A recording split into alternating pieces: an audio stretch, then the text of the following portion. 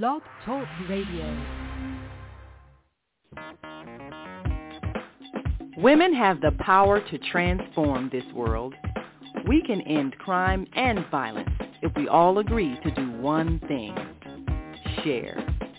Let's share our wisdom, share our time, share our talents, share our finances, but most of all, let's share our love. This is the Female Solution. Join me, Naima Latif, every morning, 7 a.m. to 9 a.m. Central Standard Time, as we bring you stimulating discussions about the issues affecting our lives. If you're listening online at www.blogtalkradio.com/the-female-solution, press the blue button that says follow and get our daily topics every morning directly to your email and your smartphone.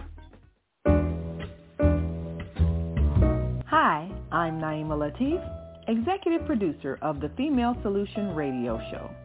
We invite you to call in 515-605-9325 and participate in this daily think tank as we examine the challenges we face and develop solutions that restore peace and harmony. We are global transformers, changing the world from the way it is to the way it should be. We are one. Wherever we live on this earth, we are one human family. On behalf of our team of radio hosts, I'd like to extend a greeting to all the members of our family, whenever and wherever you may be listening around the world. To our family in China, Ni Hao. In India, Namaste. In Japan, Konnichiwa. In Korea, Annyeonghaseyo. In Russia, Zdravstvuйте. In Germany, Guten Tag. In Poland, Dzień dobry. In France, Bonjour. In Spain, Hola. In Italy, Ciao. In Egypt, Ahlan wa sahlan. In Ghana, Akwaba. In Nigeria, Peleo. In South Africa, Sawubona. In Senegal, Nangadef. In Kenya, Jambo. In Israel, Shalom. In Pakistan, Afghanistan, and Saudi Arabia, Assalamu alaikum. Greetings, and may peace be upon you all. Together, your heartbeat, oh.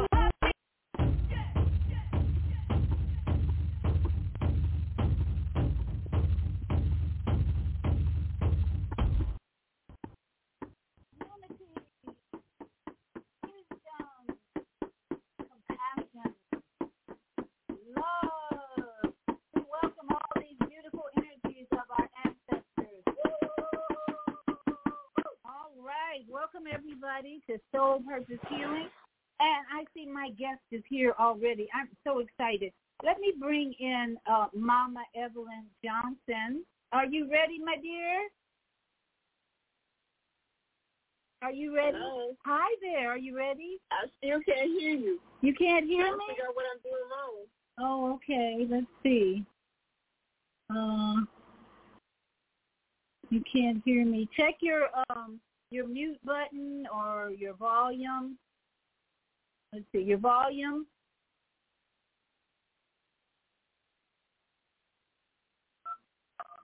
What you might have to do is call me on your phone.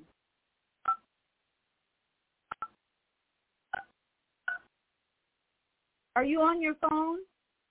Oh, you can't. She can't hear me. My guest is here, but she can't hear me. Blog Talk Radio.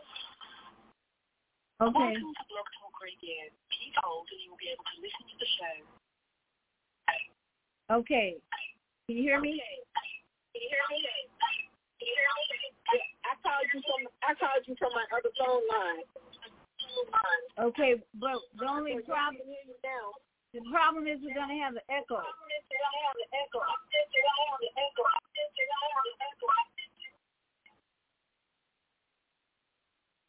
Yes. Oh, okay. So I can't do that one. I gotta figure out something else then, huh? Are you on your phone? On the skirt, or are you on a computer? I'm on my phone. I should go to the computer. Yeah.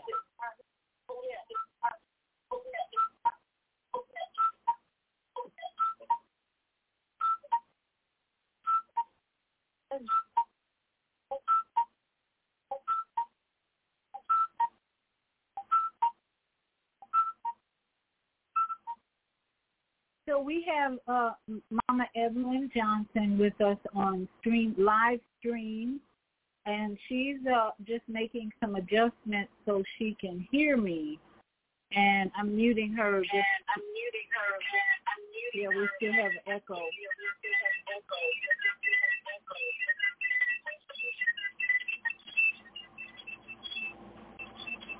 So, did you hit the link on your computer to come in on video? You know what you might do? Do you have earphones?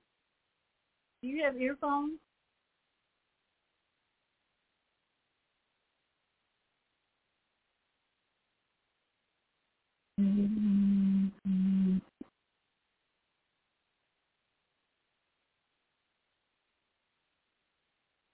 Okay, we're trying to get Mama Evelyn in here. Okay, you're on mute, Mama Evelyn.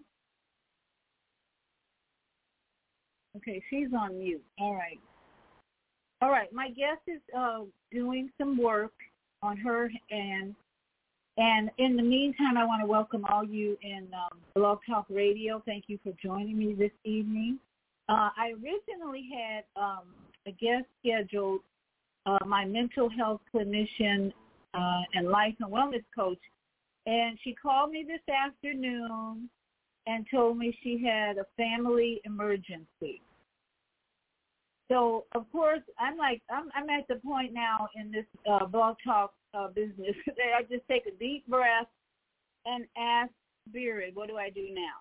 So it turned out that my friend L.A. called me shortly after that, and I said, well, L.A., do you have anybody who can come on and talk about overcoming the fear of losing a child? And he, of course, he's been in Blog Talk for 9 years like me. And he said, oh, well, I might have somebody, let me see, blah, blah, blah, blah. He thought, okay, Mama Evelyn might be a good one. And I said, okay, where is she? So he calls her up. We talk right away. Boom. Mama Evelyn says, yes, I can come on the show. Now, Mama Evelyn is from Chicago. She actually has a ministry. Let me see the name. Kids on the School. No, wait a minute. She has a ministry somewhere. Domestic. No. Anyway, she has a ministry in Chicago about Reclaiming Our Youth Day. Mama Evelyn Johnson. So some of you who are from Chicago, you might know her. She has Reclaiming Her Youth Day. So my original guest was the reason I brought up this topic about overcoming the fear of losing a child. Because my original guest has a 22-year-old son who 2 years ago was violently stabbed by a woman, a strange woman, I believe it was. I'm not sure if he knew her or what. But this woman stabbed him about 2 years ago and punctured his lung and his kidney. And so he was in the hospital for, I think it was like 6 months. He was in a coma for a while in the hospital. And, of course, that's the time when a parent is really stressed about fear. of losing their child. When they're in the hospital, they have a disease or a sickness, you begin to think, oh, my goodness, I could lose my child. This child could die. This child could transition. And so when she was sharing the fear she currently has, because he overcame the stabbing, although he has, of course, side effects from that wound that he's now dealing with in terms of pain. So what happened was he had developed an addiction. I believe the addiction to pain medication.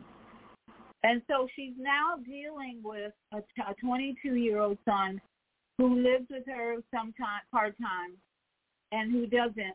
And he has an addiction that is causing his behavior to be off the chain sometimes. In fact, the reason she's not here tonight is because there was some incident with him in his life of being an addict. So when she made a video on Facebook, she was expressing tears about being afraid of going through this risk of death, really. The risk that the risk is that your child could overdose, and that's the end of his life on planet Earth.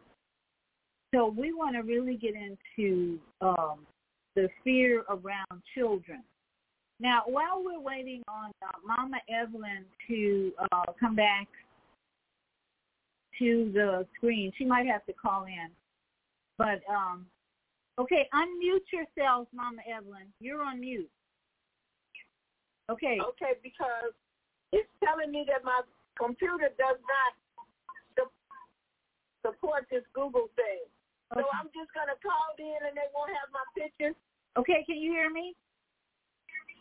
Yes. Okay. Yes. All right, so it's only an echo when I talk. So you want to call in then? Yes. Okay, well, you call in and press 1 when you get connected. Okay. Thank you. We'll see you soon. No. All right, Mama Evelyn's going to have to call in. In the meantime, I want to give you an update on what's happening in Maui because it's dear to my heart the struggle and the suffering that's going on. And it ties in with tonight's show because we're talking tonight about a particular circumstance, events around a woman who has a fear of losing her child after violence and hospital and coma and all that. But in Maui, the truth about what's going on in Maui is, where are the children? That's the question that many, or I think most of the residents are asking, where are the children? So it is believed, unfortunately, that many of the children perish in the fire. In fact, there's a story that's been told more than once of a skeleton of a little boy, a young child, covering a dog that he was protecting from the fire. And so we're looking at a lot of questions in Maui, on Hawaii island of Hawaii, Maui, in particular Lahaina neighborhood, that people are in shock, not only of maybe losing their children, but in this case, in the case of Maui, whole families have been perished in the fire. So that we're looking at not just the fear of losing a child, but the fear of your child being in an inferno or dying suddenly, and even before you have had a chance to be with them in a hospital or whatever. But 773-595. Mom, is that Mama Evelyn? Yes. Welcome. Yes, I can. Thank you for being here. How are you this evening? I'm fine. I just finished one session with a group of young people, and I'm saying young people, they are all adults, that lost a young man on their block. And so they decided to get together to find out things that they could do to help those people that were going through on the block. So you all come together to bring comfort? Yes, they called me about coming up with some ideas that they could do for the people on the block to ensure that someone was listening to them, that they were working through the group. So now what do you prefer to be called, Mama Evelyn or Miss Johnson? Whatever is comfortable for you. Okay, Mama Evelyn. I'll go with Mama Evelyn because you Okay. are a little older than me. Hey. But I think we're both baby boomers. But yeah, well, thank you so I'm much. 74. And I'm 68. See, only a few years apart. Yes, we're still youngsters. Okay. So, Mama Evelyn, I was so impressed when we talked earlier. When you told me that 3 of your grandchildren have passed on, and the other grandchildren, all children of your biological daughter, and the other child is, I think you said, in prison. Yes, all 4. They went after all 4 of her children.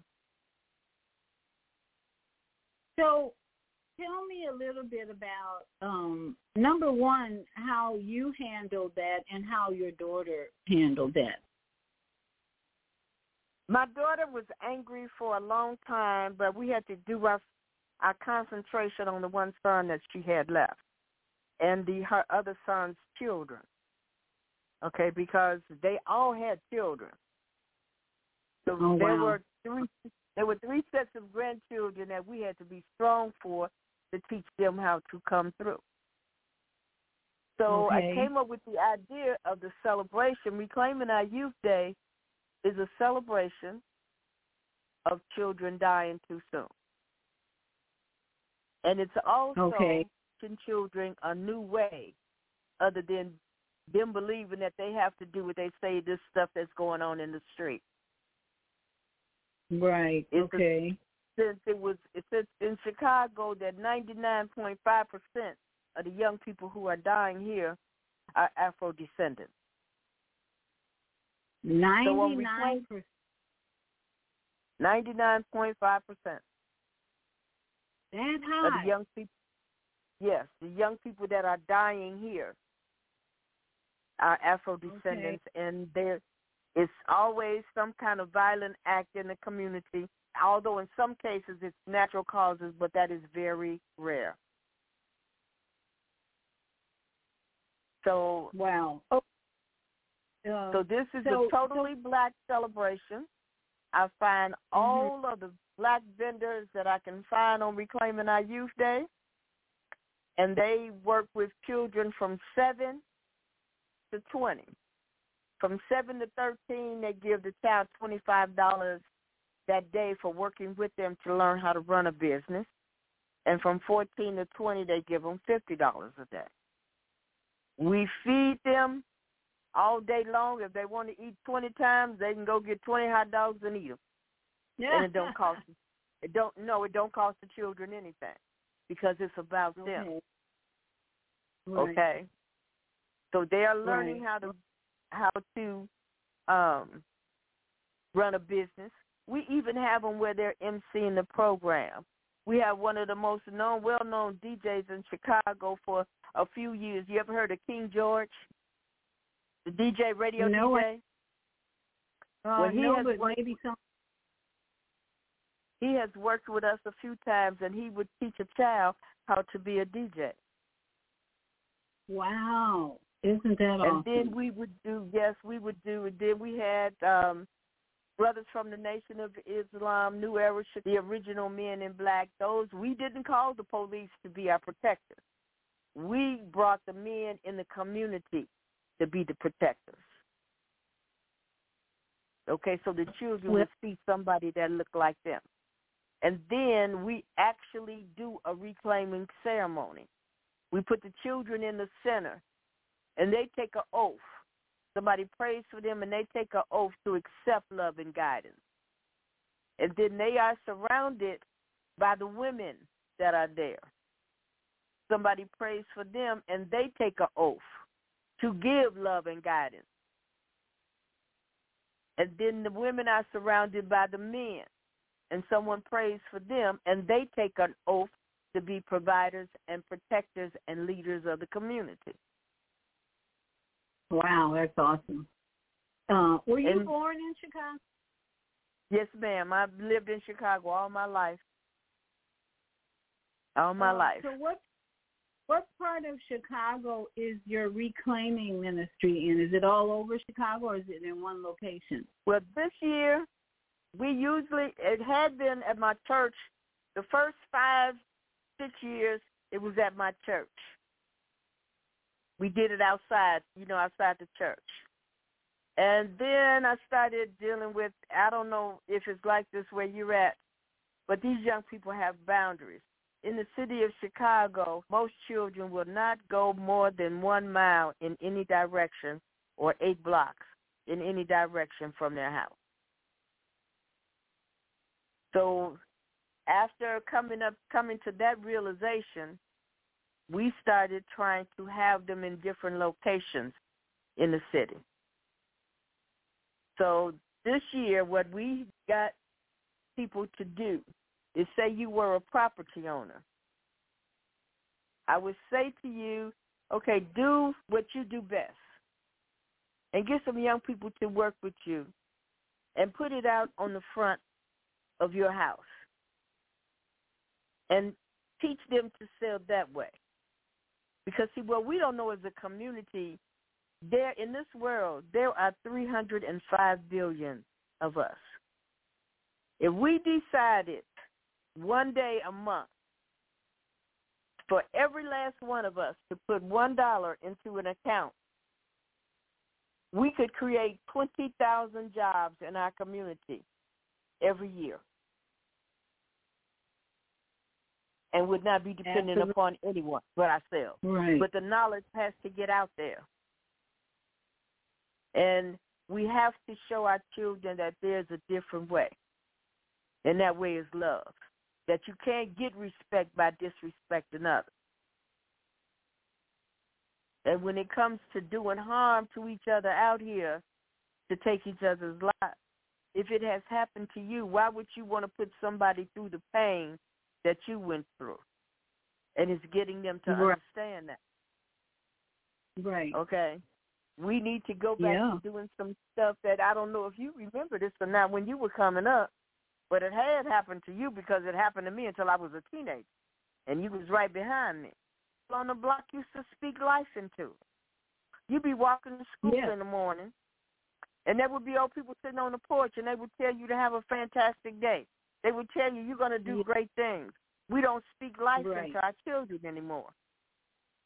Right. And it was also called the walking school bus because it protected the children on the street that you lived on until they got to the next corner. Then it would be more elders sitting on their porches in the morning to make sure that they got past that block without anything happening.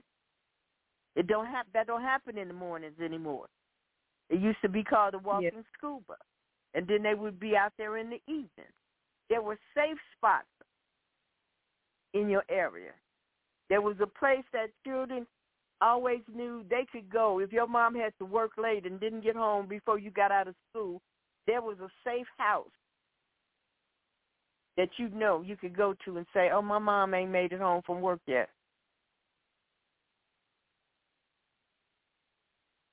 That's right. Wait, now, what part of Chicago did you grow up in?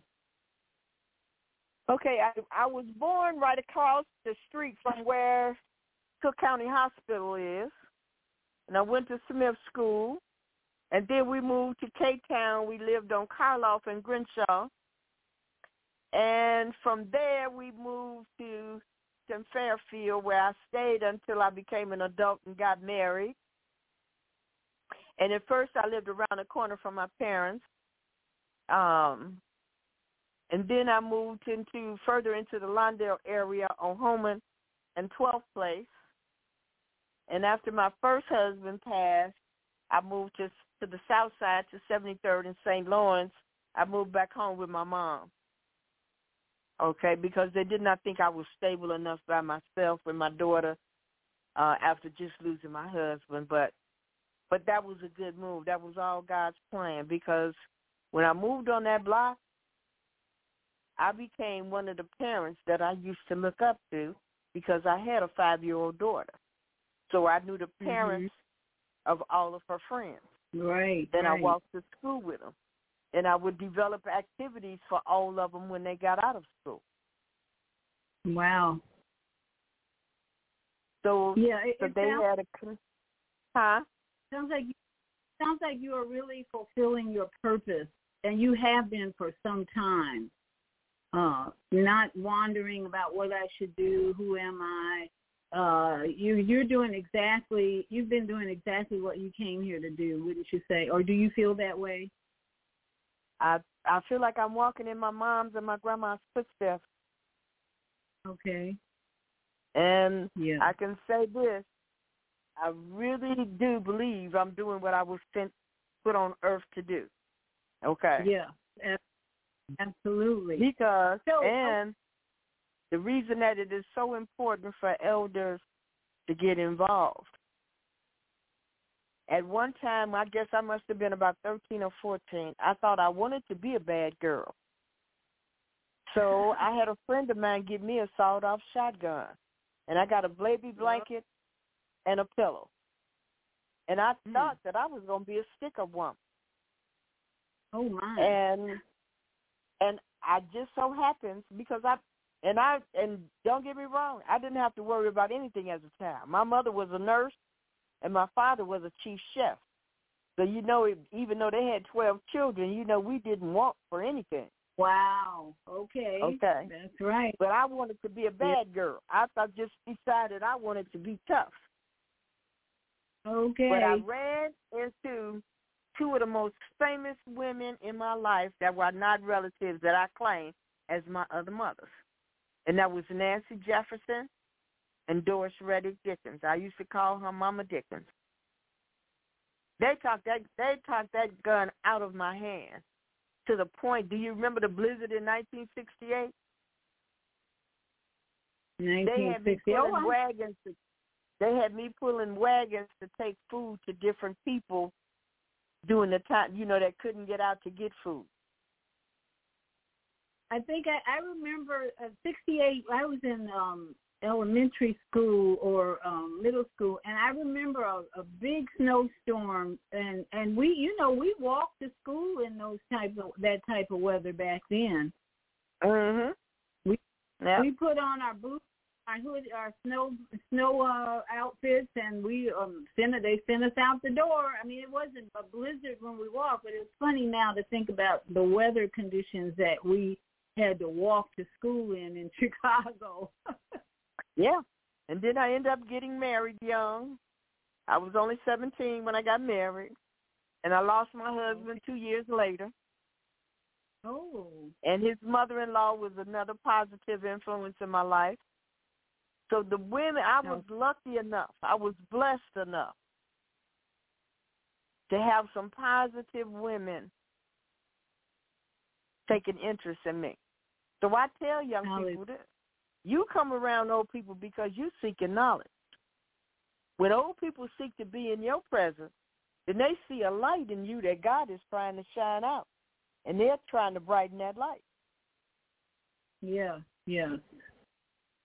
So we're talking tonight. We want to talk about the fear around that parents have of losing a child, whether it's, I don't know if you heard at this beginning of the show, I was talking about the young lady who was going to be my guest, how her son was stabbed violently in Arizona. This was in Arizona. He was in the hospital for several months, and now that he's recovered from that, after I think it's been about 2 years, she's struggling with fear of losing him to an addiction, an overdose possibly. So what is your wisdom on women who might be going through something like that?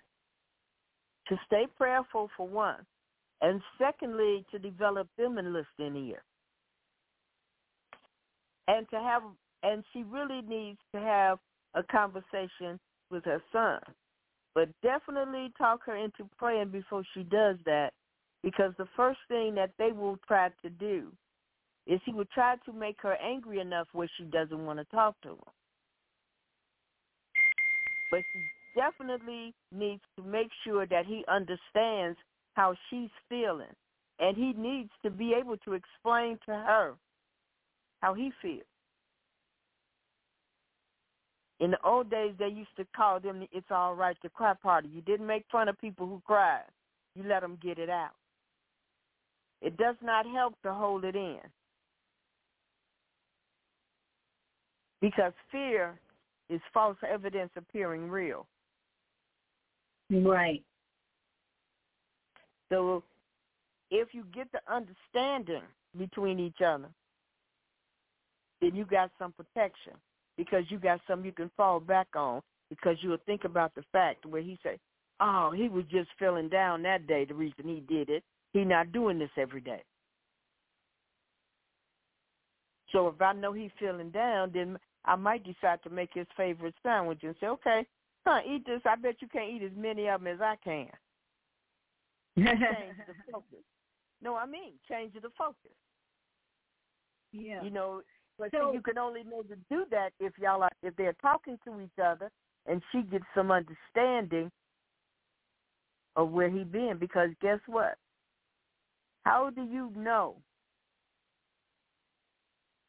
that each time he does what he does that scares her, he is not reliving himself getting stabbed? So Mama Evelyn, we've got to take a break. We're going to take a commercial break, and stay with us, and we're going to come back, and I really want to get into more about your daughters. When you said something about she handled the death of her children well because she was spiritual. So I want to know what that means for our audience. Was it spiritual? Because I believe we can overcome the fear as we mature spiritually. And so that's what I want to get into when we come back. So we're going to take a break. Let's see. Unmuted. Our executive producer, Naima Latif, I've opened up your mic, and we're going to listen to some commercials, and we'll be right back. Don't go away. Do you worry about finances, family, health, job, relationships? Are you in pain? Do you feel stuck? If you answered yes to any of these questions, help is available. Don't worry, you're not alone. It's part of the human process. You only feel this way because you haven't mastered the voices in your head. No hype, just down-to-earth, solid, workable tools and techniques that you can practice daily. It's really food for the soul, whether you want to learn how not to worry about anything, reverse type 2 diabetes, publish a book, promote your product or service, or just make extra money. To take advantage of the deal of the day, go to zeldaspeaks.com or call 312-409-6619. Mention promo code The Female Solution and get free shipping. That's zeldaspeaks.com or 312-409-6619. Stop worrying today. Visit zeldaspeaks.com.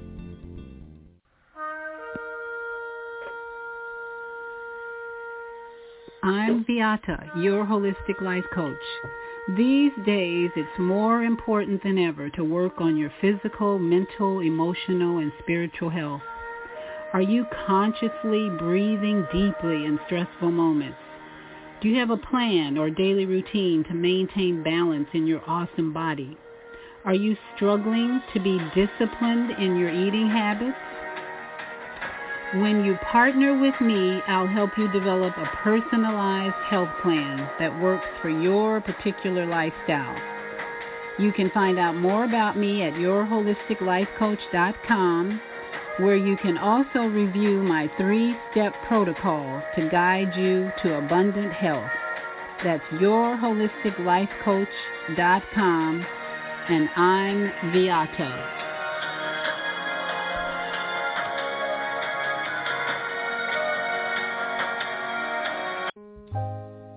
We have an opportunity to transform the whole global society in the next 50 years. 50 years from now, the earth will be populated by a new generation of adults, many of whom are yet unborn. Our mission is to nurture them in childhood with love, guidance, and protection, and to raise them in healthy, happy families. If we impart values of compassion, generosity, and respect for fellow human beings in the next generation of children, they will create a world where people can live together in peace. This is our goal. Be a part of the transformation. Get your copy of the book, The Female Solution.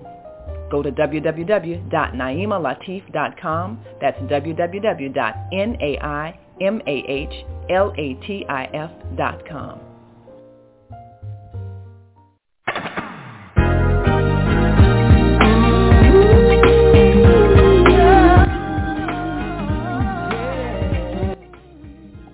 Muted. Thank you so much for joining me this evening. We're on Facebook Live on both Soul Purpose Healing and my personal page, Viyahta. And I'm also YouTube, Viyahta's Tiny House Village, where I am so excited to be loading up some Cuba videos really soon. This week, I'm going to put those videos up this week, I'm determined. And we're also in the Blog Talk Radio studio of Soul Healing and the Female Solution. So we're talking tonight about overcoming the fear that many parents have just having a child. I was watching a video, Mama Evelyn, and I realized when you have a baby, when a mother gives birth, that's when the fear starts, is that seeing that beautiful child and then just doing everything they can to avoid losing that child is one of the goals. And as that child gets older, some women and husbands get more, and fathers get more control because of the fear more than anything, I think, sometimes. But my experience with letting go of fear came a couple of years ago when my two sons, my grown adult partners, soul partners I call them now, came to me on Mother's Day and said, Mom, we got the vaccine. And I my heart just sank because I had been doing the research about the vaccine, and I thought I've been sending them messages about don't take it because, you know, it's dangerous. And both of them came to me on Mother's Day and said, I got the vaccine, and my heart just sank. I was so depressed in that moment. But over the following days and weeks, I kept hearing Spirit and the Most High, the Creator, telling me, now you are having a different relationship with these young men. You are not their mother anymore. You don't influence them like you did years before. You are soul part. And that was the beginning for me of letting go of the fear. Because up to that point, I was carrying a lot of fear about, what would happen if they die? What would happen? Blah, blah, blah. But that moment when they came to me, and I realized I have no influence over these adult men. They are now in the hands of the Most High. So, Mama Evelyn, when you said, I asked you, well, how did your daughter handle the death of 3 children? And you said, well, she's very spiritual like I am. Tell us what that means to be spiritual. When she prayed. She understood, though they were not here physically, that they were still with her emotionally and spiritually. They were just on another realm. Okay. And so the thing about, and if when you lose someone, there are certain things, and they let you know that they still with you. You say you lost 2 of your sons? Well, no, I didn't lose them, but they came to me and gave me information that said I wasn't their mother anymore. I wasn't influencing them. The thing that I'm going to say to you about this is that even when people pass on, and this is the reason that I tell people, yeah, just because you don't see them, maybe they're not. There will be certain instances that will bring them directly to your heart and your mind, and not in a negative way. You may hear their favorite song play, and you ain't heard it in 6 months, and all of a sudden you'll hear it play. It's them letting you know that they're still with you. And seeing, regardless of whether we understand it or feel that way or not, when you are teaching your child to be a responsible adult, you are teaching them to move on. And when I say move on, because you don't know which one of y'all is going to die first. So you are teaching them to live without you as well as you are teaching yourself to live without them. Ooh, say it now. That's deep. Now that's it's deep. going to hurt. I'm not telling you that if they die, it's not going to hurt. Because but that hurt comes from the shock of it happening. Because that's not the way you envisioned it. You never, ever expect to outlive your children. Right, right. But see, we have to understand, too. Just like God put Jesus on earth for a certain time, he put you and your children on for a certain time. And it's all depends upon the goals that he has for you, how long you are on this earth. That's the reason some people live to be in their hundreds and a whole lot of people don't. Then you'll see those people in their hundreds are still talking to young people and other adults about different things because they have that purpose. See, everybody comes into the world with a purpose. Right. But most of us don't take the time to find out what our purpose is. That's right. That's pretty deep about, what you said. We teach our children to move on without it. That's one of the goals in being their parents and helping them grow and develop and mature, right? But the way you said it was how we're also teaching ourselves to move away from them. Is that how you put it? Mm-hmm. How many people in our age group are still living with their children in the same household? Right. We are teaching ourselves to be separated but still love each other. Right. To give support as long as it's needed.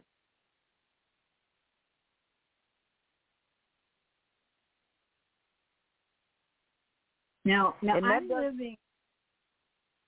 Go ahead. Go ahead. Well, I'm living in a separate house, but I'm in my son's backyard. I actually renovated a shed that he had in his backyard when I had to move from a place I was living because they sold the place. And I'm helping him with his 2 children because he's divorced. So they come here every 2 days and every other weekend, they have a visiting time.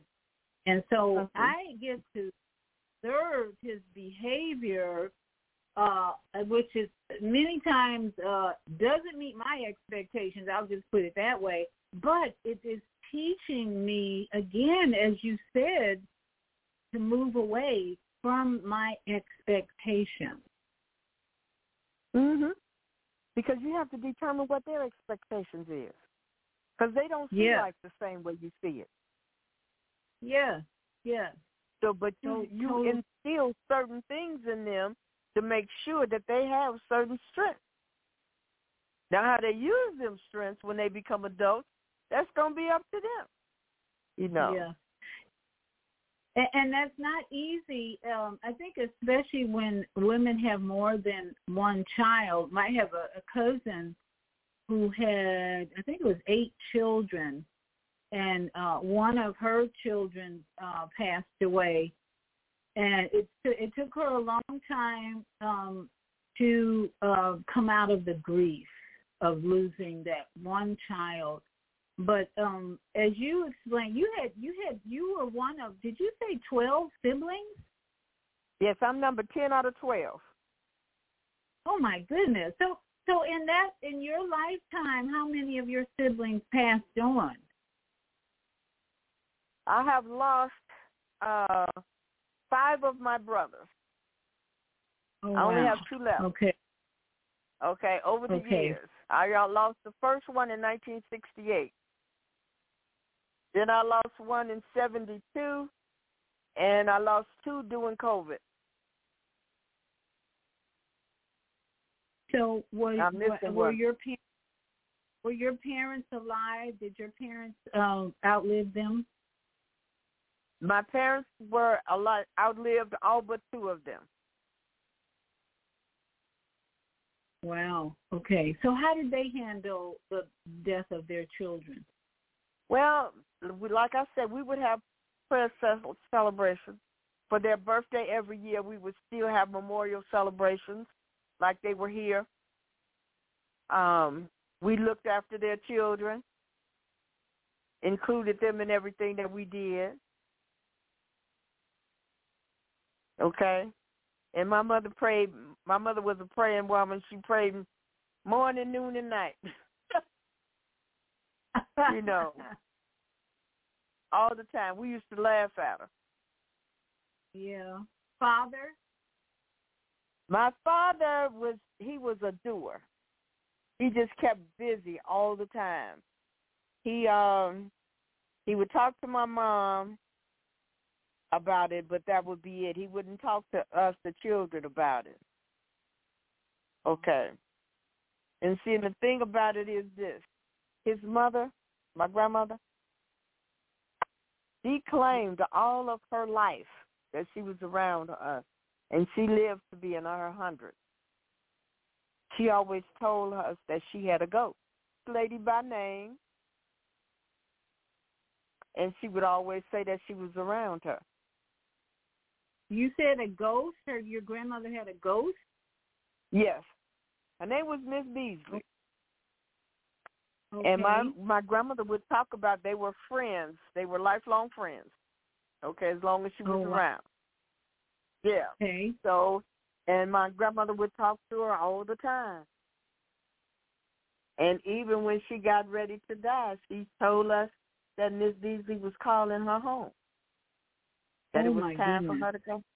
Yeah, that it was time for her to go home, and that we should be prepared. Miss Beasley wasn't a relative, or that she spoke of? She had, when I came into the world, my grandma had that. I don't know where Miss Beasley came from. We thought it was weird, so we never talked to her about her ghost. But there were certain things that, when we got older, we started believing her, because Miss Beasley would tell her stuff that was right, and my grandma couldn't get out the house unless we took her out. But she would know all kind of, so we never challenged her about Miss Beasley.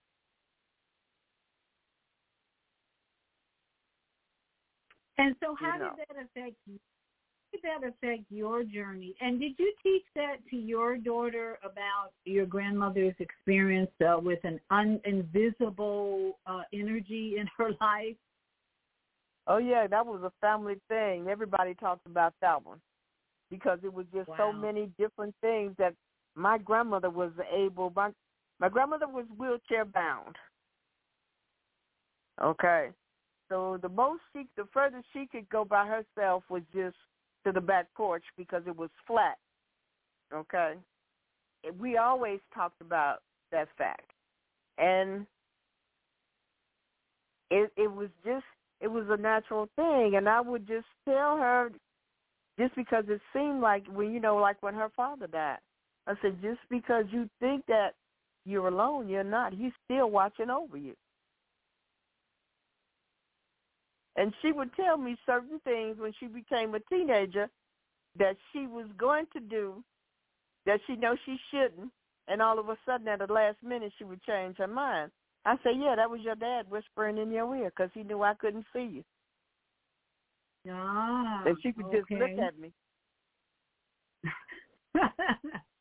She would just look at me like, okay, my mom is crazy. Okay. But then after she became an adult, got married and had children, and when she lost her sons, the first one, she said she would see him all the time. Really? Yeah, she said she would see him all the time. And he was very protective. He got murdered. A young lady that he knew was in a domestic situation, and she had left Chicago, but she took the keys to the house she was living in with her, and her aunt didn't want her to mail the keys back. She wanted her to bring them back. So she called him, and her husband had someone to kill them both. They followed him. They saw him coming through the neighborhood and called him, and he had this person follow them until they got close to the aunt's house, and they stopped at a stop sign, and he was sitting behind them and shot the car up. How old was he? 27. Wow. Okay. And that was the first child that...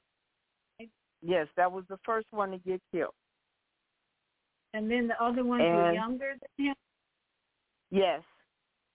Her two youngest, one 21 and the other was 24. I probably got the ages confused, but they were all like 4 years apart.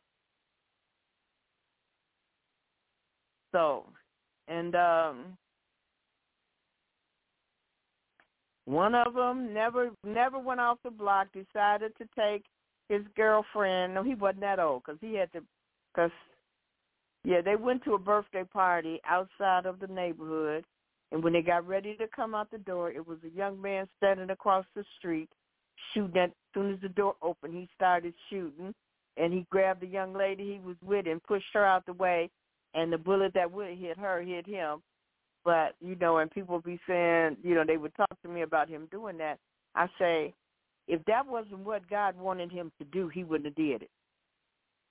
Right. So I ain't going to never be mad at him trying to save somebody else. Right. Right. And the youngest one, his brother had a little girl. Brother went back into the neighborhood, to the mom's house to make sure that the baby didn't need anything, was walking around the corner to get Pampers for his niece, and some young man shot him, and he told the police that it was the anniversary of one of his friends getting killed, so he was going to kill the first person he saw, and it happened to be my grandson. Oh, my goodness. And all of this was in Chicago? Yes, and it all happened within 27 months. Wow. Oh, wow. There's that number 27 again. This is the second time 27 has come. That was the year my mother was born, and then that was something that I heard on Friday from my guest. She mentioned 27. So that's a 9. So it's no accident. It's no accident that we're hearing these divine messages of life, purpose, assignment. What comes to me, Mama Evelyn, each one of us agreed to come here. In fact, I don't know if you believe this, but each one of us chose our parents, and we had an agreement with the Creator about the time we would leave and how we would leave. Now, of course, it's an subconscious memory, but hearing your grandchildren transition the way they did, it's just to me, like you said, full of purpose. That these young men, as sad as it would be for their mother, this was their assignment. So we look at that and say, what are the lessons for us to have those three young men transition the way they did in the time they did in this one family? That to me is how we overcome the fear of losing a child, because it's so clear that their assignment was to do what they did and to leave the way they did. What are your thoughts on that? I agree. And you can actually tell by the way children are when they're small what their purpose are. Haven't you seen a young child, 3 or 4 years old, every time you see him, he's running to get something for his mom or dad? It might be a pillow. Mm. He might see their shoe out of place. Mm. You will show them living their purpose because they're getting ready for what God has asked them to do. Wow. Yeah. Okay. You sounded like a crazy old lady. No, not at all. No, go ahead. But I am one of those firm believers that God trains the child the whole time you're carrying him. And the reason, and this is the other thing that we have to understand, if we're going to reclaim what's going out here, the women have to do it. That's the reason that God have you carry a child for 9 months. You know why? There are certain skills that you are putting in that child as a mother. You're teaching that child how to love, how to be sustainable, how to give of themselves, how to be compassionate, because that's what you're doing to them while you're carrying them for 9 months. Right, when you were pregnant with your children, didn't you take better care of yourself at that time than you did any other time? Well, yes, and that's what that's why as a doula, I want to help women realize that's what they need to do, because many women don't take care of themselves better when they're pregnant. But yeah, that's the whole design, and the idea is to be more conscious and aware that your body needs more attention, more better health, all of those things. Absolutely. Well, you're teaching by doing those things. You are teaching that baby to survive out here in the world. You are forming that connection with your baby. Yeah. And then when they come, when they are born and they are old enough to get around and walk and learn, then that's when they are turned over to the fathers to learn how to survive out here in the world. Yeah. But you are the do first you think teacher. Were your grandsons living with their mom at the time of their transition? Yes. Okay. Yes. So do you think it's more difficult when a child passes, if they're living with their mom, or would you think it would have been easier on her if they had not been living with her?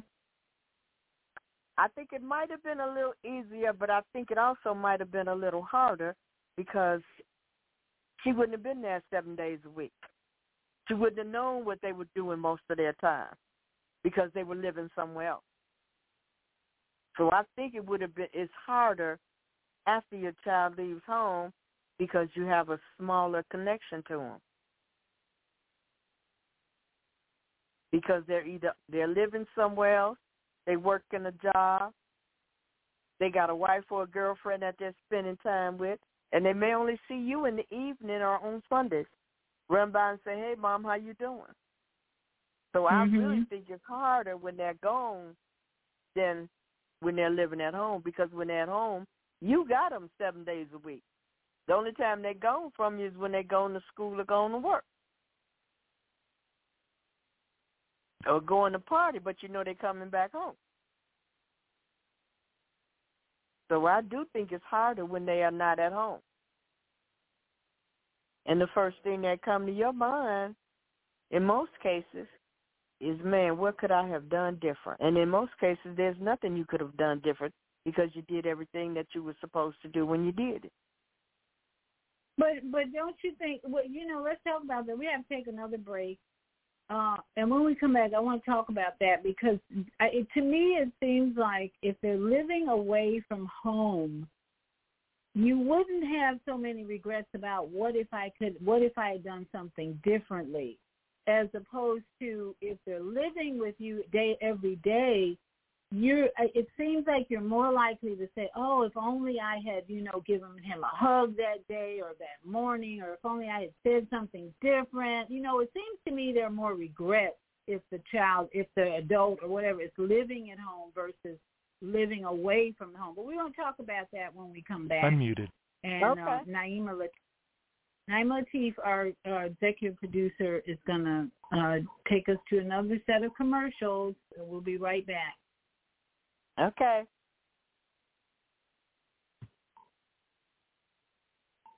And Naima, your mic is open.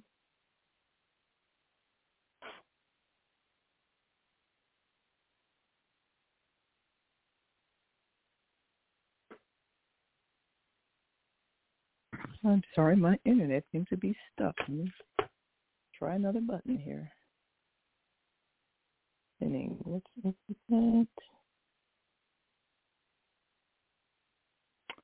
I'm sorry, I'm having some issues here with my internet on this device. Let me go to another device real quick. I can play a time. Let me see here. Okay. Are you constantly arguing with your spouse? Are your children misbehaving and acting out? Is someone in your family abusing drugs? Have you been the victim of domestic violence? Are you grieving over the loss of a loved one? Let us help you restore serenity to your life. At Serenity Family Social Services, we understand that good mental health is the result of emotional well-being. Our goal is to assist you and your family in removing emotional distress and restoring harmony and balance to your lives. We offer individual, couples, and family counseling. I'm Howard Williams, CEO of Serenity Family Social Services. Call us today at 312-315-4820. That's 312-315-4820.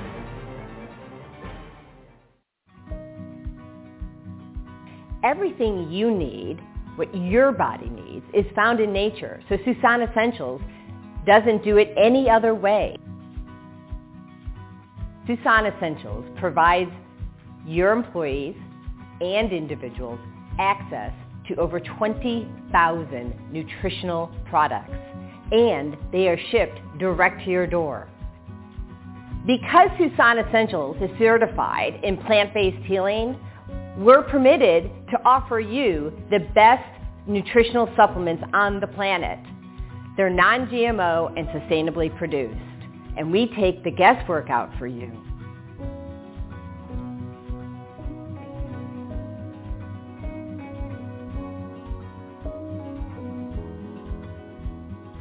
Let Susan Essentials help you take control of your health today.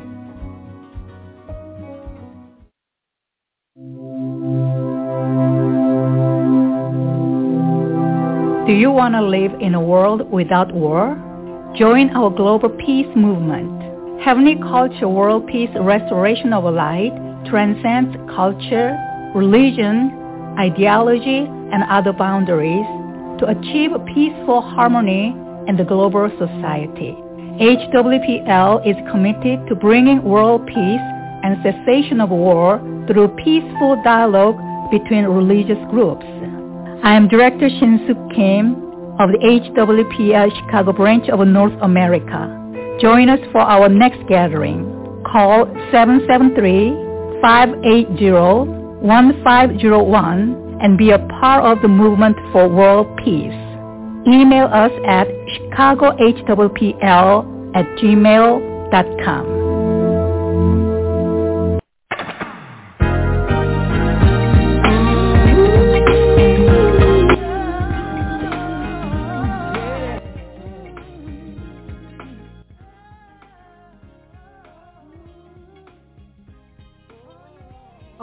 we're back. Muted. Caller. I want to just say, again, thank you so much, Mama Evelyn, for sharing tonight, because I really believe a lot of those listening are going to be helped and receive wisdom and love for the message that and the conversation we're having and the wisdom that you're sharing. There's nothing like talking to a person who comes from a huge family like yours. It's like you had to learn lessons, and then to hear you talk about your grandmother who had a ghost or a spirit in her life that she talked about all the time. I think that put the whole family into an awareness that the invisible world is just as real as what you're seeing with your eyes. And as we were talking about before, when you have your children invisible in your life, they're not living with you every day. And we're talking about adults now. It's one thing to lose a young child early and have to make that adjustment. But when you have adult children who don't live with you, it just seems to me you're going to have fewer regrets about their transition or their death, because you're not there with them every day to say, oh, if only I had did this, regret. When they're living with you day to day, why didn't I talk to them? Why didn't I hug them? That's what came to me after your last comment. Well, I think you would only have those kind of regrets when they're living with you if you didn't talk to them. Right. But a person that has a relationship with their children is going to hurt more when they're gone, because you're going to miss that relationship that you had. So, and I think, and it could work both ways. Yeah. Because a lot of people, I know a whole lot of folks that were truly happy when their children left home. Oh, yeah. Okay. Yes. So it all depends on the relationship, I think, that you have with your children. Right. And as you started out, most important is the relationship you have with the Creator, with the Heavenly Father, Spirit. That's number one. And I think you'll agree. You had a mother who prayed all day, and when her children left, she didn't fall apart or go into grief for a long time, right? Right. So I think the time we spend in grief may have a lot of or parents spend in grieving for the loss or the transition of their child. Says a lot about their spiritual maturity or lack of. The spiritual maturity being the invisible world is 90% of our reality. That's the way some people teach it. What we don't see is 90% of our reality.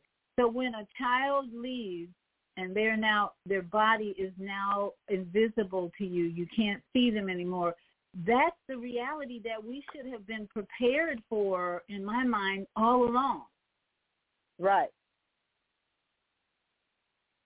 So when they leave, it really the perfect adjustment or relationship when they leave is, they're in that other reality now. And like you said, as your grandmother taught you, Miss whatever the ghost was, Miss Beasley, was it Beasley? See? Miss Beasley is still here. She's always been here. And her here's the relationship that your grandmother had with this invisible spirit was powerful to teach all of her children and people around her about this invisible reality. And if you never had someone like that, you think this is it, this third dimension of physical world, your son's body, your children's body, this is it. Don't talk to me about the invisible reality. because I don't want to hear it. I've had such a great relationship with what I see. I don't want to talk about the relationship I'm going to have now with what I don't see. Okay. So that's what all of us need to be thinking about, the reality of invisible spirits, children going to go there at one point, and so forth. So let me open up the mic. We've got 2 callers now who would like to comment, and so let me don't keep it. 336-350. Sister Mama AZ in Arizona, welcome. How are you this evening? I am so grateful to be on this side of the dirt on this day. Can you hear me? Yes, Dr. V? Yes, ma'am, I can hear you. Go ahead. Wow. It started with Dr. Lateef and her sisters talking about bullying. I couldn't believe Dr. Lateef played that, because what was talking about there earlier, and I posted it on my Facebook page, family. You got to check it out. Anyway, yeah. Mama Evelyn, it's Mama Evelyn, right? Mhm. Yes, ma'am. Thank you, Mama, for confirming something. If you add up today, the whole digit, it adds up to 6. Right. Check it out. Okay, that number happens to be one of Reverend A.A. Allen's number. And the reason that I'm bringing this up is because of Miss Beasley and what Reverend Allen has been communicating with me. You see, when your siblings made their transition, I hear a lot of 9s and different numbers. Numbers mean everything. And Dr. V, did you not say you had another guest and that couldn't come, and so Mama Evelyn came in place of this?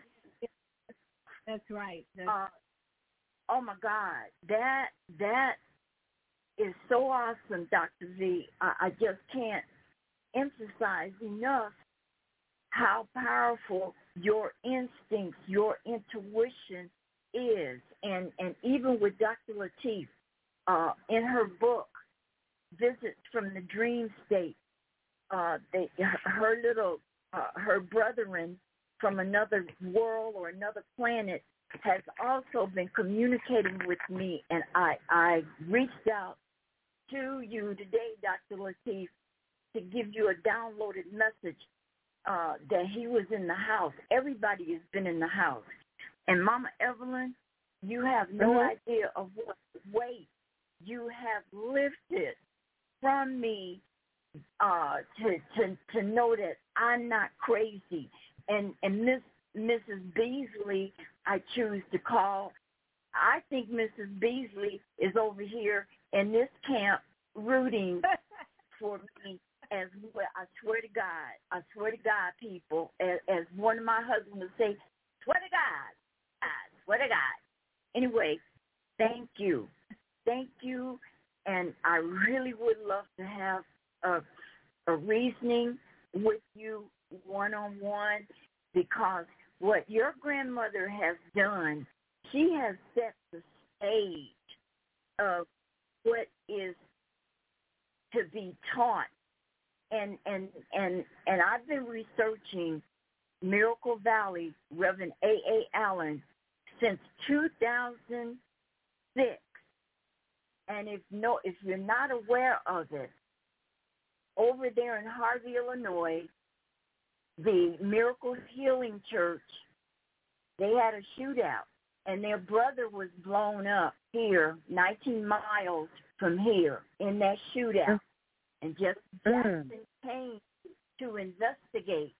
And if you add up all of those numbers with all of the players, you will see that the Creator put that in motion. It's a lesson. It was an assignment that needed to be done. And this is good, Mama. This is so good that you are here speaking on this day, which adds up to a 6. 6 represents working for humanity without monetary gain and much, much more. So thank us. You have made my life a little bit easier. And I give thanks to Mrs. Beasley.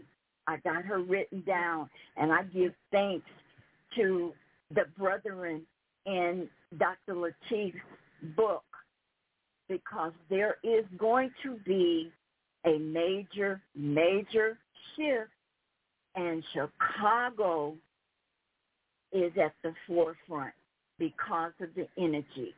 I may not see it in my lifetime, but family, there is something getting ready to happen between Chicago and Arizona. And I know this. As sure as I'm telling you this, I know this with all of my being. Thank us. We need to have another show, Dr. Lateef, about this. Thank us. So, Mama Evelyn, do you have a comment before we go to the next caller?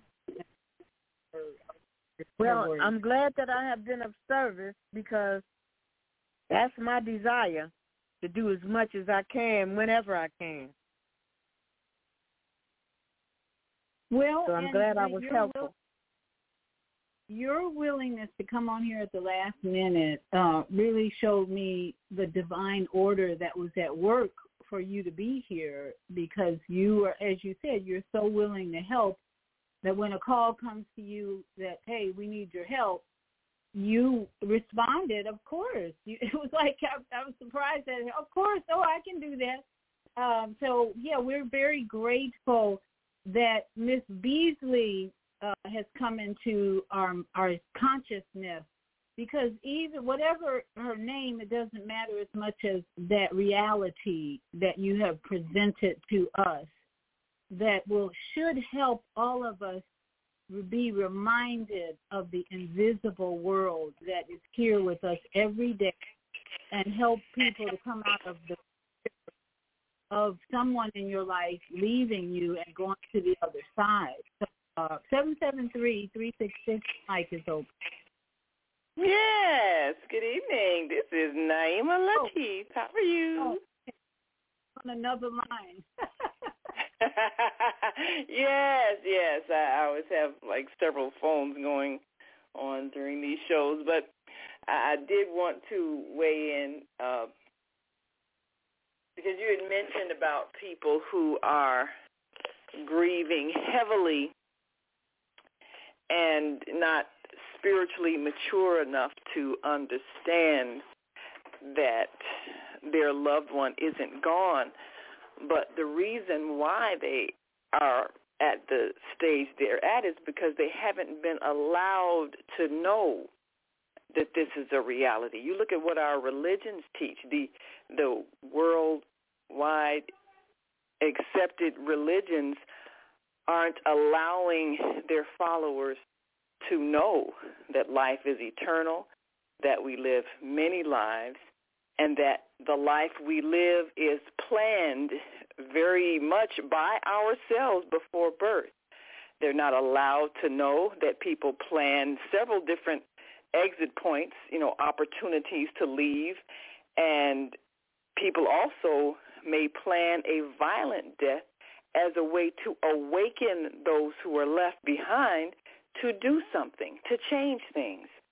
So those of us who are aware know that many souls volunteered to come at this time to help the earth awaken, and there are many souls who chose to leave here violently because the rest of us need to awaken to the fact that what we've created is unacceptable in terms of our extreme fear-based culture, our hate-based culture, and it's to motivate us to change things. And they made that choice as a soul to leave here in that manner that would awaken us. So it's very hard for a person who's grieving to hear that and accept that. Matter of fact, Viyahta, as you speak, many times people may get angry. How dare her say that? Because all their lives they've been conditioned to think in terms of heaven, hell, good, bad, God, the devil. And, you know, they just are not able to comprehend what you're saying.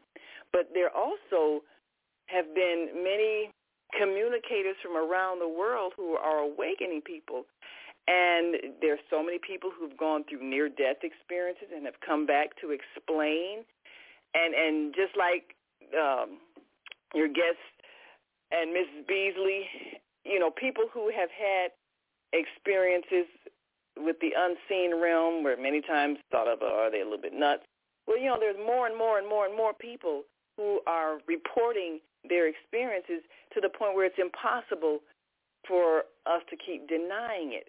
Now, what we did on our news network on air, we have a recommended radio TV guide and a listing of like 30, 40 different YouTube channels and Facebook pages and podcasts where you'll hear people talk about near-death experiences. You hear them, they're channelers, they're speaking to other realms. I mean, we're advocating that people like and subscribe to these channels because they're going to change your thinking. They're going to erase a lot of that programming, that limiting fear-based programming that doesn't allow you the information that would help you see the transition of someone differently. And the only way people are going to heal from the grief is to be able to see it differently. Now, one last thing, I wanted to invite our listeners and viewers to join us on Tuesday. I'm having as a guest Caroline Chang, and I believe she's been on your show before. She's got an amazing, I know she's been on my show before also. She's got an amazing story when both of her children have transitioned. But she was able to contact them in spirit, and she also even worked with someone who has an electronic device that can pick up the energy signal and was able to actually record her son's voice coming from spirit. Wow. So the reality that person exists, now you've got a physical device that measures it and records it, so it's undisputable.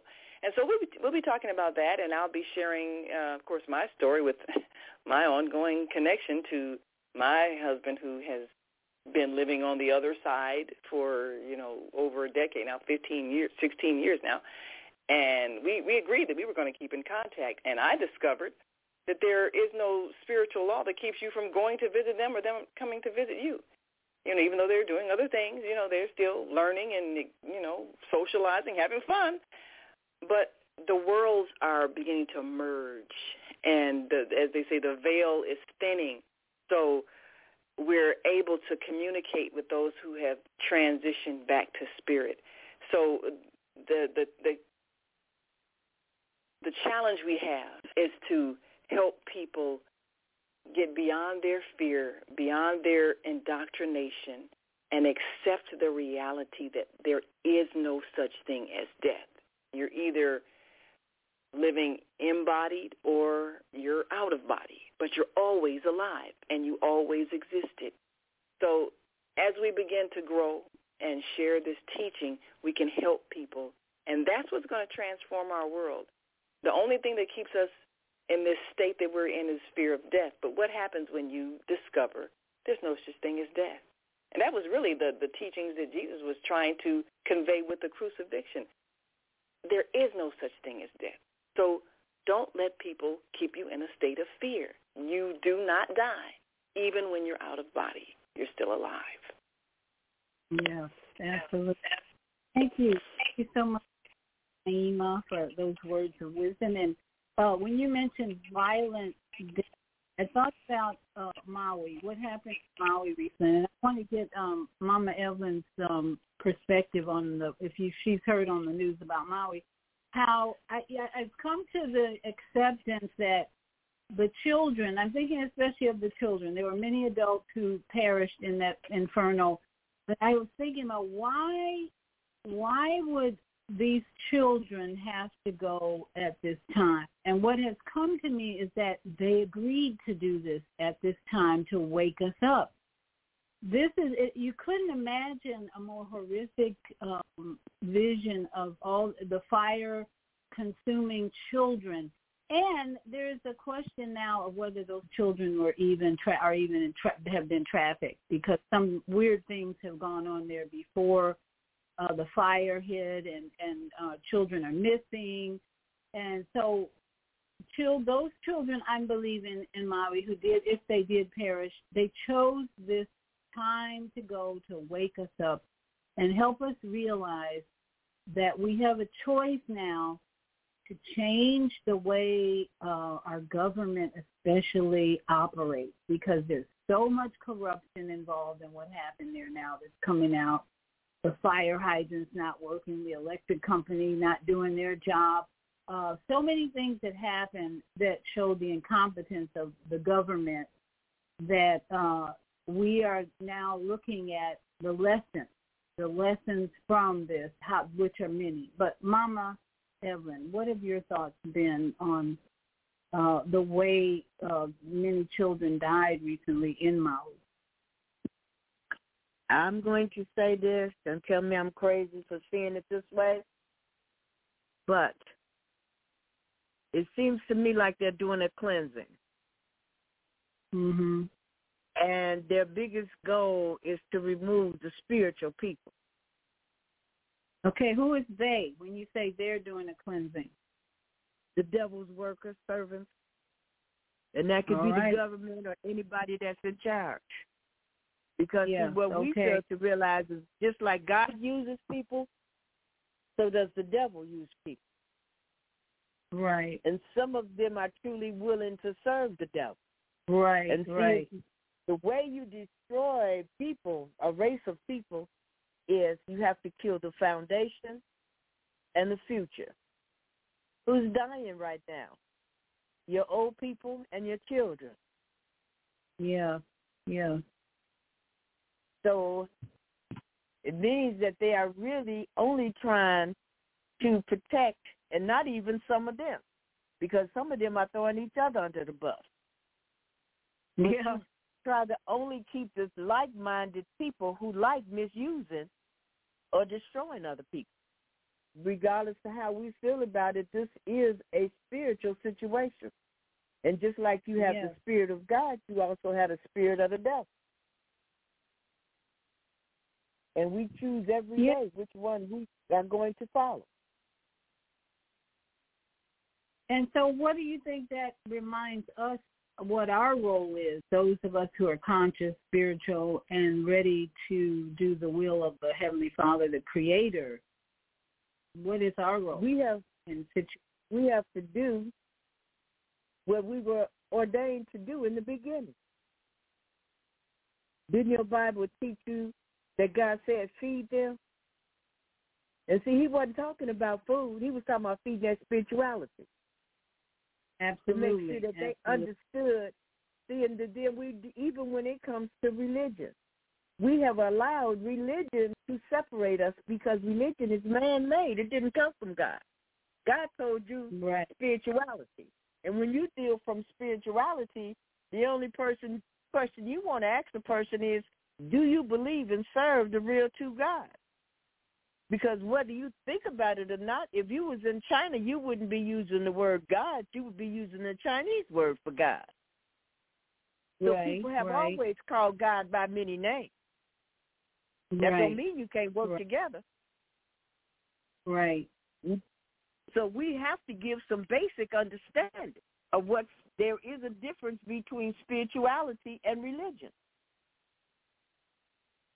God said, yeah, you're absolutely. And to me, it's events like this in Hawaii that clarify the need to define spirituality versus religion, because religion cannot.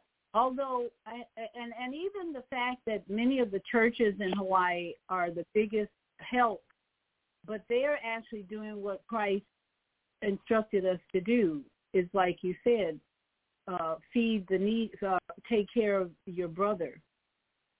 Mhm. And that's the beauty that's coming out now in Hawaii, is that the community is really coming together to help each other, because they refuse to look for help from FEMA or the Red Cross, because they're not doing their job at all in this situation. So it's time for us as a community, even a global community, to fill in where the government is failing miserably. So we've got to go to commercials. We've got a caller, I believe that's Brother Kwame. When we come back, I'll take calls. And I think my caller dropped, Mama Evelyn dropped. But we'll take your calls when we come back. Unmuted. And we're talking about overcoming the fear of losing a child. So thank you all for being here. And if you have a comment, press 1, and we'll open your mic and hear your comment. And Naima's in the studio. Are you constantly arguing with your spouse? Are your children misbehaving and acting out? Is someone in your family abusing drugs? Have you been the victim of domestic violence? Are you grieving over the loss of a loved one? Let us help you restore serenity to your life. At Serenity Family Social Services, we understand that good mental health is the result of emotional well-being.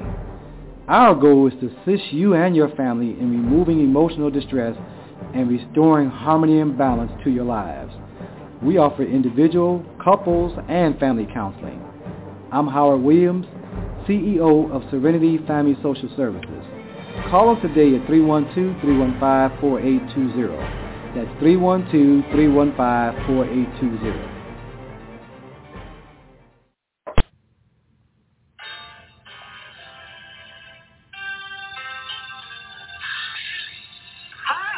I'm Mama Joy. And I'm Reverend Rosemary.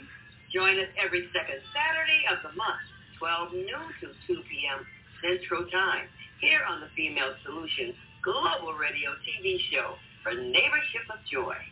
We'll have powerful conversations inviting women to walk in the light. So call in 515-605-9325 and press 1 to speak to the host.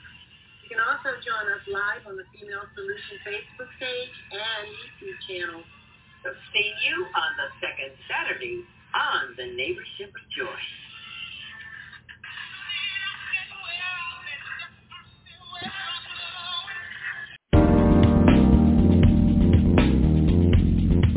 Is Monday morning a struggle to get out of bed, into the swing of things? Well, don't worry, you are not alone. Join us for thought-provoking, stimulating, and mindful conversations on higher learning with Zelda Speaks for your Monday morning mindfulness sessions on Blog Talk Radio, The Female Solution, Mondays, 7:30 until 9 a.m. Be sure and send your ideas, thoughts, comments, and suggestions. Also, if you'd like to be a guest on the show, visit ZeldaSpeaks.com and send us your info. We'd love to have you. Experience mindfulness moments with the mindfulness/stress relief coach, Zelda Speaks. And thanks for sharing the mindfulness moment tip of the day. Stay on purpose, stay empowered, and stay tuned to your next session of mindfulness on Higher Learning with Zelda Speaks. Make it a mindful day. And thanks for listening.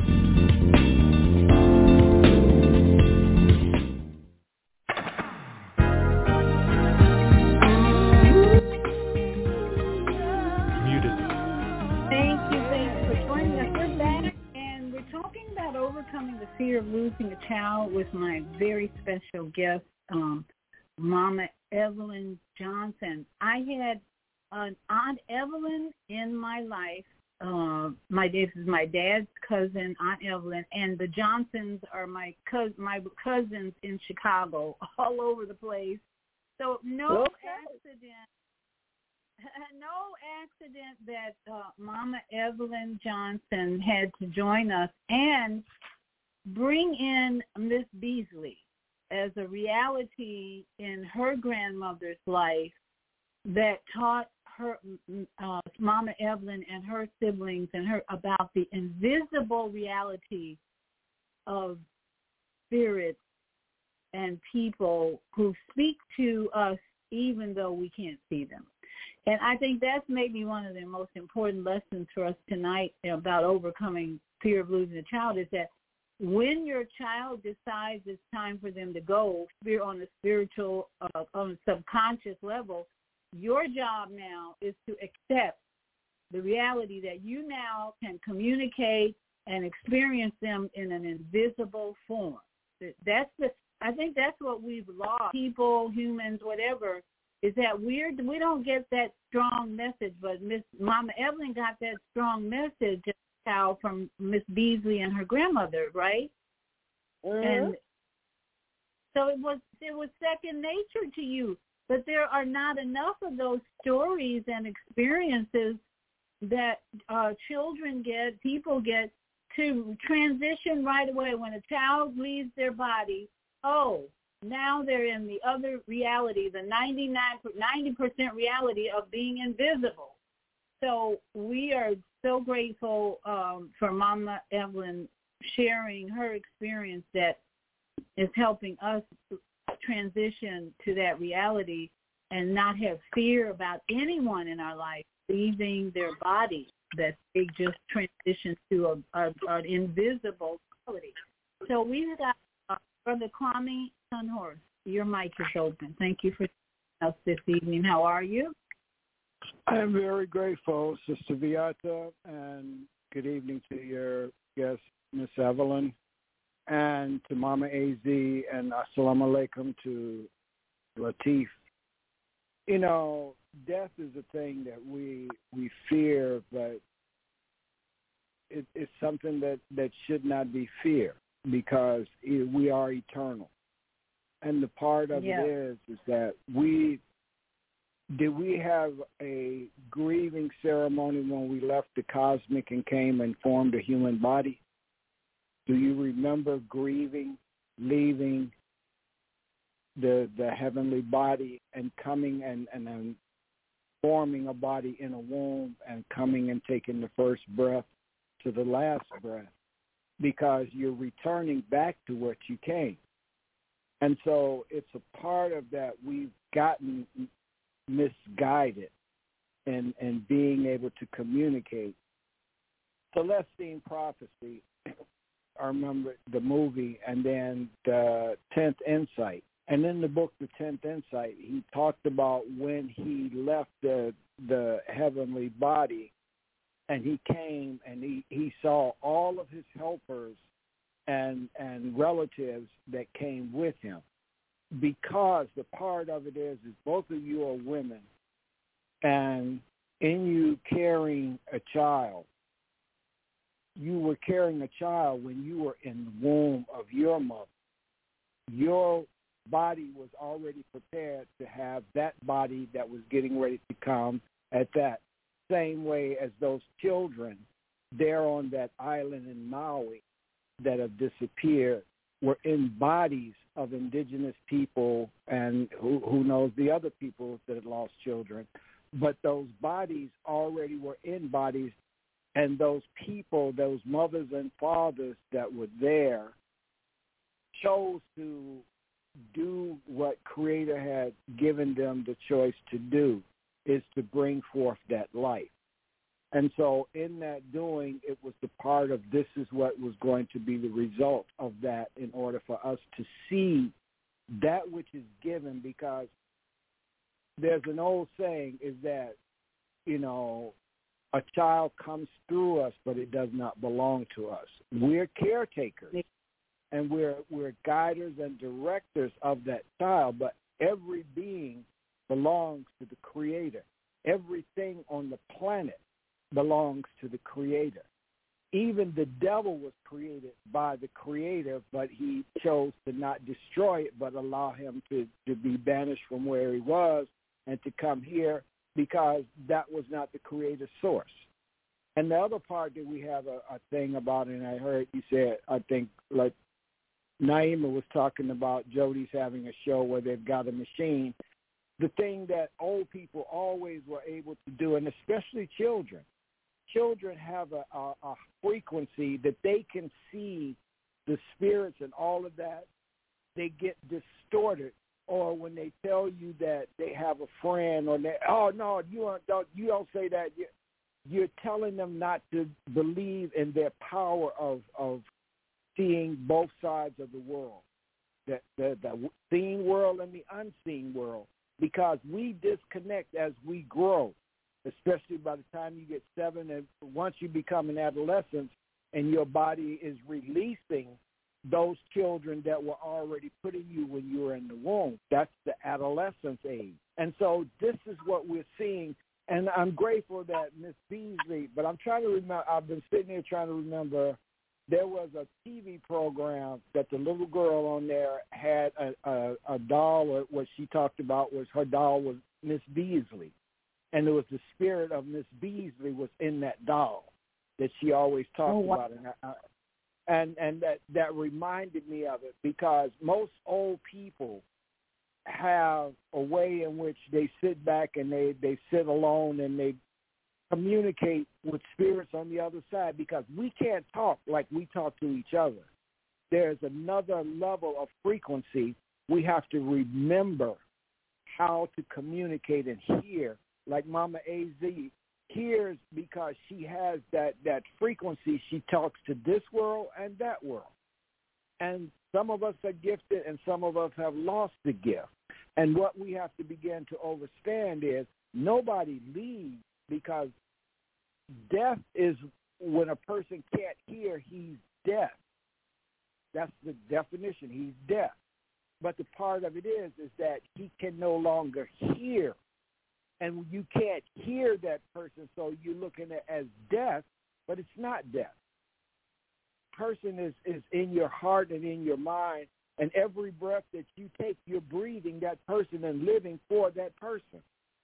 They don't die. That's why we have history, and you have people name buildings after each other and monuments and all of these things, is because as long as your name is spoken, you live. It's when it's no longer spoken that do you still exist in the minds of man and woman. Hallelujah. So true. Miss Beasley gets around, Mama Evelyn. She's all over the place. And I think that's just a reminder for us to, thank you, Brother, to encourage our grandchildren and our young people to listen to the invisible world and develop that intuition that says indeed that you may have a friend who you can't see. And that's the key, I think. And you said something else about our children. We don't own our children. They come through us, but we don't own them. And that's where the challenge is for mothers to realize every child that came through her womb, it's not your child. Stop calling that son or daughter my child, because that's where I think we get so attached that when they leave, when they go to transition to visible, we are unable to detach the affection that we have had for that time, for all those years, and it's so painful. It's painful because we've been so attached to, quote, my child. And then if we can detach from that title, my child, and relate to that soul that came through your womb as a soulmate, a soul partner, I think it's easier when they transition to the invisible world to accept it without grief and pain. I'm not sure. Mama A.Z., I see your hand is up again. Did you have another comment? I do. Can you hear me? Yes, ma'am. Go ahead. Thank you. Thank us, Brother Kwame, for the sweat lives that you built today. Thank you for the confirmations, and thank you for Mrs. Beasley, because I was racking my brain trying to figure out where have I heard that, where. And thank us, Brother Kwame. So you said it was on an animation series that we used to watch? let's see, his mic is closed. It was. I just sent it to Viyahta. It was my family affair. The program Family Affair. The little girl talked to Miss Beasley. Keith, what's his name? And the butler. Right, yes, Miss Beasley. Yes, and the butler, yes.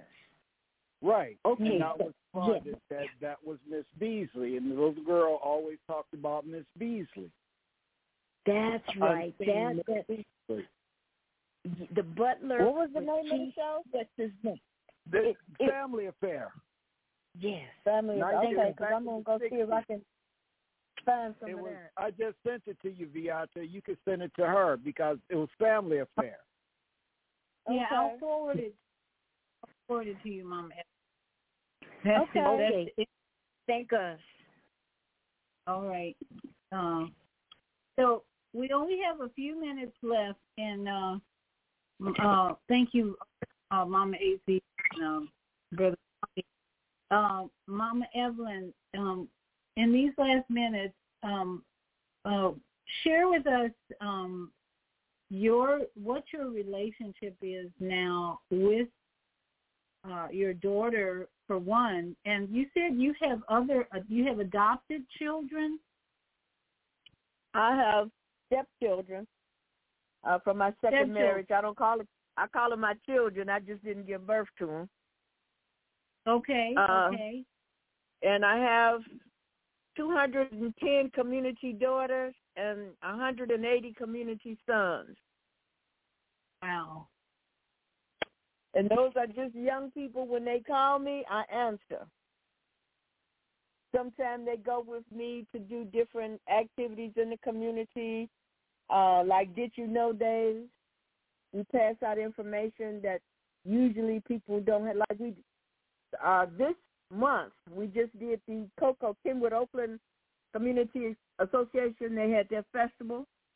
So on that day, we handed out information on teaching children and adults, too, the steps to problem solving. Because when you talk about problem solving, everybody think it has to do with math. So we changed the name from problem to challenge solving, and we put the steps out there for people to be able to teach other folks and themselves how to do it. So right, okay.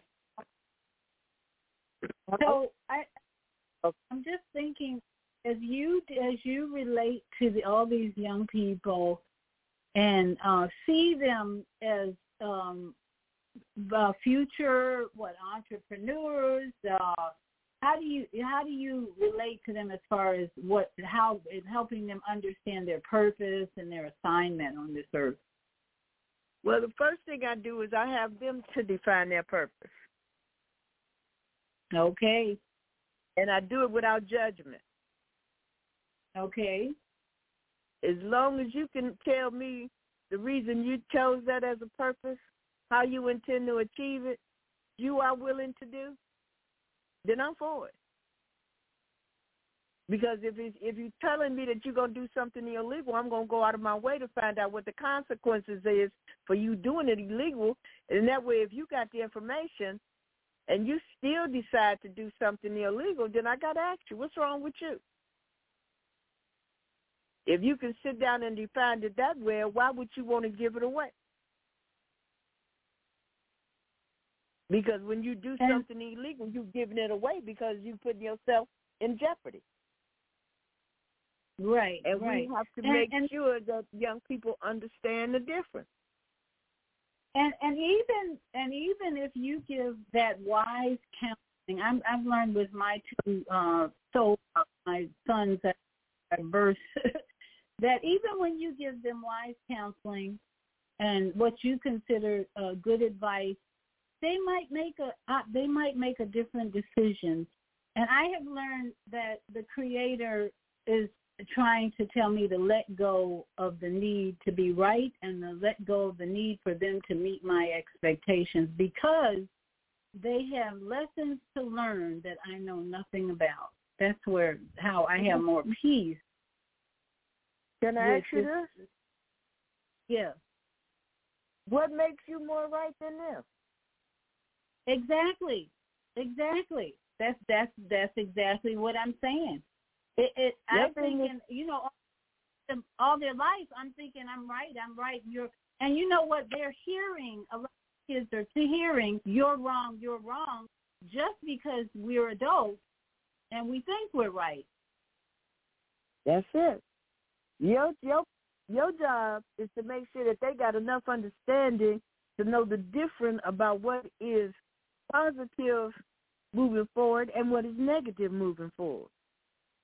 Absolutely. And that's been the lesson for me in their adult life, is to let go of the need to be right, number one. Let go of the need for them to meet my expectations. I'm a health coach. They ain't meeting my expectations in that area at all. They drinking, they eat crappy food, all that. And I have found peace in that, in this relationship, because the Creator has lessons for them to learn that I know nothing about. Mhm. And my relationship with my daughter now, she thinks she's my mommy. She's very, very overprotective. She thinks that because I'm now 74, that I shouldn't want to walk out here and talk to young people. It's too dangerous. I don't live with that concept. Okay, yes, I am aware of where I'm at and who I'm talking to, but I don't look at situations as dangerous situations. I don't accept that. I told you I've been doing this since the 70s. I've never been disrespected by a young person because I don't go to them with disrespect. Right. Okay. To them about affirmations. My favorite one, you know what that is? I look in the mirror in the morning at my face, and I say, God loves you, and I love you, and it ain't nothing you can't do as long as you believe in God and you. And that's how I start my day, looking in the mirror, saying that to myself. And that's exactly the sole purpose that we all should be consciously, actively moving in, is love, promoting love for self and helping those around us love themselves. Fly. First, love yourself. That's my motto. And thank you. I think you are just the person you're exactly the person we need to hear from tonight, so we can all give thanks and praise to the Most High for setting this up. I believe it was a setup. Can I make a suggestion? Yes, ma'am. And I know you're in the health field, so I'm just listening from a couple of the conversations and questions that I heard. When you have your session again, would you see if you could get somebody to come on and talk to folks about doing self-regulating? Okay. And that could be something as simple as just patting your feet for counting to 10. But it's something that you use. When you self-regulate, it's something that you use when you're having an episode. Maybe the grief hits you real hard. Maybe a thought comes back to you that you're not ready to deal with. And that's what you use self-regulating to do, is to bring you some calmness. So maybe if you could find a grief counselor or something that could talk to your group about self-regulating and the things that, they can do and give them an accurate, reason for doing it. I think it would help a lot in moving through the grief process. And our Thursday morning host is Dr. Debbie Green, and she actually does a lot of that counseling for us on the show. So if you want to tune in Thursday morning, we have Dr. Debbie Green on the Female Solution. She gives that type of self-regulating. She's a professional psychiatric counselor. But that's great advice to end the show on, the fact that when, as a mother or father, when the possibility that your child might be ready to go to the invisible realm, self-regulating is, I think that's what you're saying, is self-regulate to, number one, reduce the stress of the moment, reduce the reality of the moment that this child might leave their body, and then not be in fear. Is that what you're saying? Yes, I'm saying that you will be more accepting of their decision. Yeah. Because a lot of parents, when their children leave them, they feel like it's something that they didn't do. And that, that is not necessarily true. Right. So that, I think, really would help take the guilt and the grief away, and acceptance that the reality of invisible world is here for your child or your husband or whoever, and we can find peace and even joy in that experience, would you say? One to get to, but I think that the word says he turns my mourning into joy, and I always say the mourning, the MOURNING, is the key to getting to experience the mourning. That's why sometimes it's okay to say good morning, have a good MOU morning about the transition of a child, have a good morning, and then begin the transitional, emotional transition to joy that helps you develop the new relationship that this person has with you in the invisible world versus the third dimension. Yeah, well, see, my self-regulating is every Monday night I go out dancing and singing. Good for you. Oh, boy, that's going to keep you young. Well, that'll keep you young.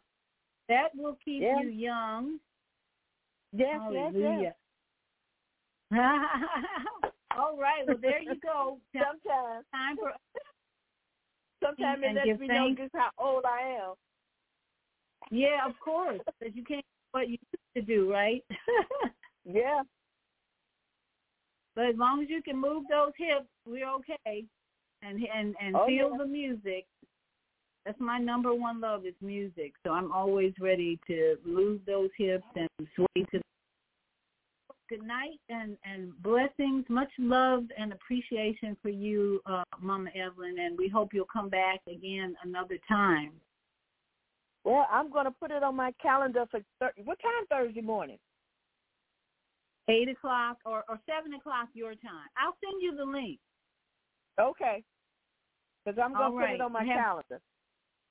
All right. Have a great evening and be blessed. Shalom. All right. Peace and blessings, family. Same to you. And we're going to say our farewell thank you ending now. And everybody, don't forget, tomorrow morning is Zelda Monday Morning Mindfulness. Come back for some breathing and words of inspiration and wisdom.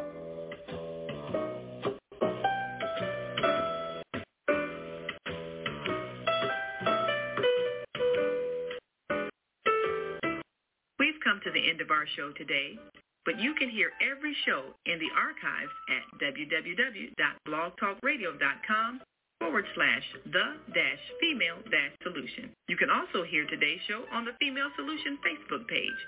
Go to www.facebook.com/the-female-solution. Leave your comments about today's show. You can always reach me on my website at www.naimalatif.com. That's www.naimalatif.com. Watch our TV shows, listen to our radio shows, order our books, and be sure to get your copy of the book, The Female Solution. On behalf of our team of radio hosts, I'd like to thank all of you who participated in today's discussion. And to our global family listening from all around the world, we say thank you. To our family in China, Sheshe, India, Zanyaba, Japan, Arigato, Korea, Kamsahamnida, Russia, Spasiba, Germany, Danke, Poland, Jean Couillon, France, Merci, Spain. Gracias. Italy. Grazie. Egypt. Shukran. Ghana. Medasi. Nigeria. Eshe. South Africa. Gabonga. Senegal. Geret. Kenya. Asante. Israel. Toda. Pakistan. Shukriya. Afghanistan. Tashakur. Saudi Arabia. Shukran. Assalamu alaikum wa rahmatullahi wa barakatuhu. And to Thank all my you. Hawaii. And may peace be upon you and the mercy of God and God's blessings.